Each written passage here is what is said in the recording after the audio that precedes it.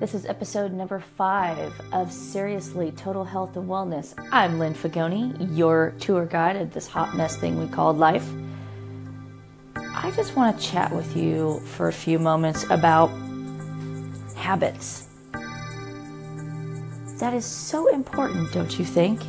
Not the bad habits, like picking your nose or something like that. I'm talking about setting yourself up every day to get to that next step, to get yourself healthy, to get yourself to that place that you want to be. Are you doing one thing for yourself that is getting you to your ultimate goal? I never really put much stock into that whole plane of thinking of you need to do things it's just all about steps. And then I started to see, if I do this, then this happens. If I do this, I'm motivated to do this. So I started getting myself to do little things. It is because I've changed the way that I eat, changed some of the things that I take and all that good stuff. But I have goals. I have very specific goals.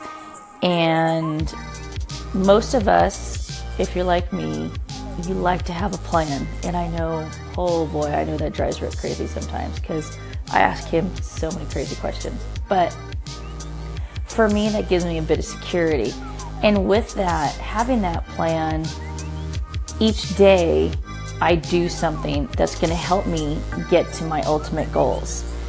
I do, if anything, 7 minutes of exercise. Now you may say, well, that's not a whole lot. Well, it's 7 minutes more than I would probably do.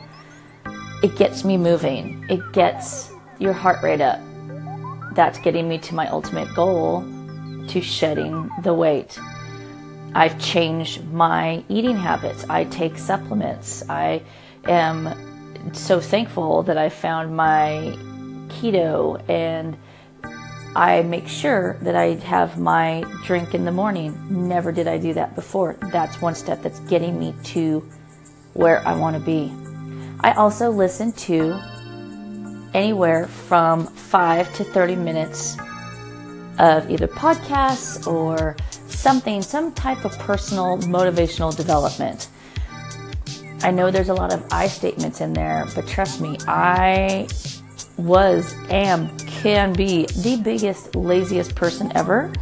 But I'm here to tell you, if you don't invest in yourself, it's not going to be any better.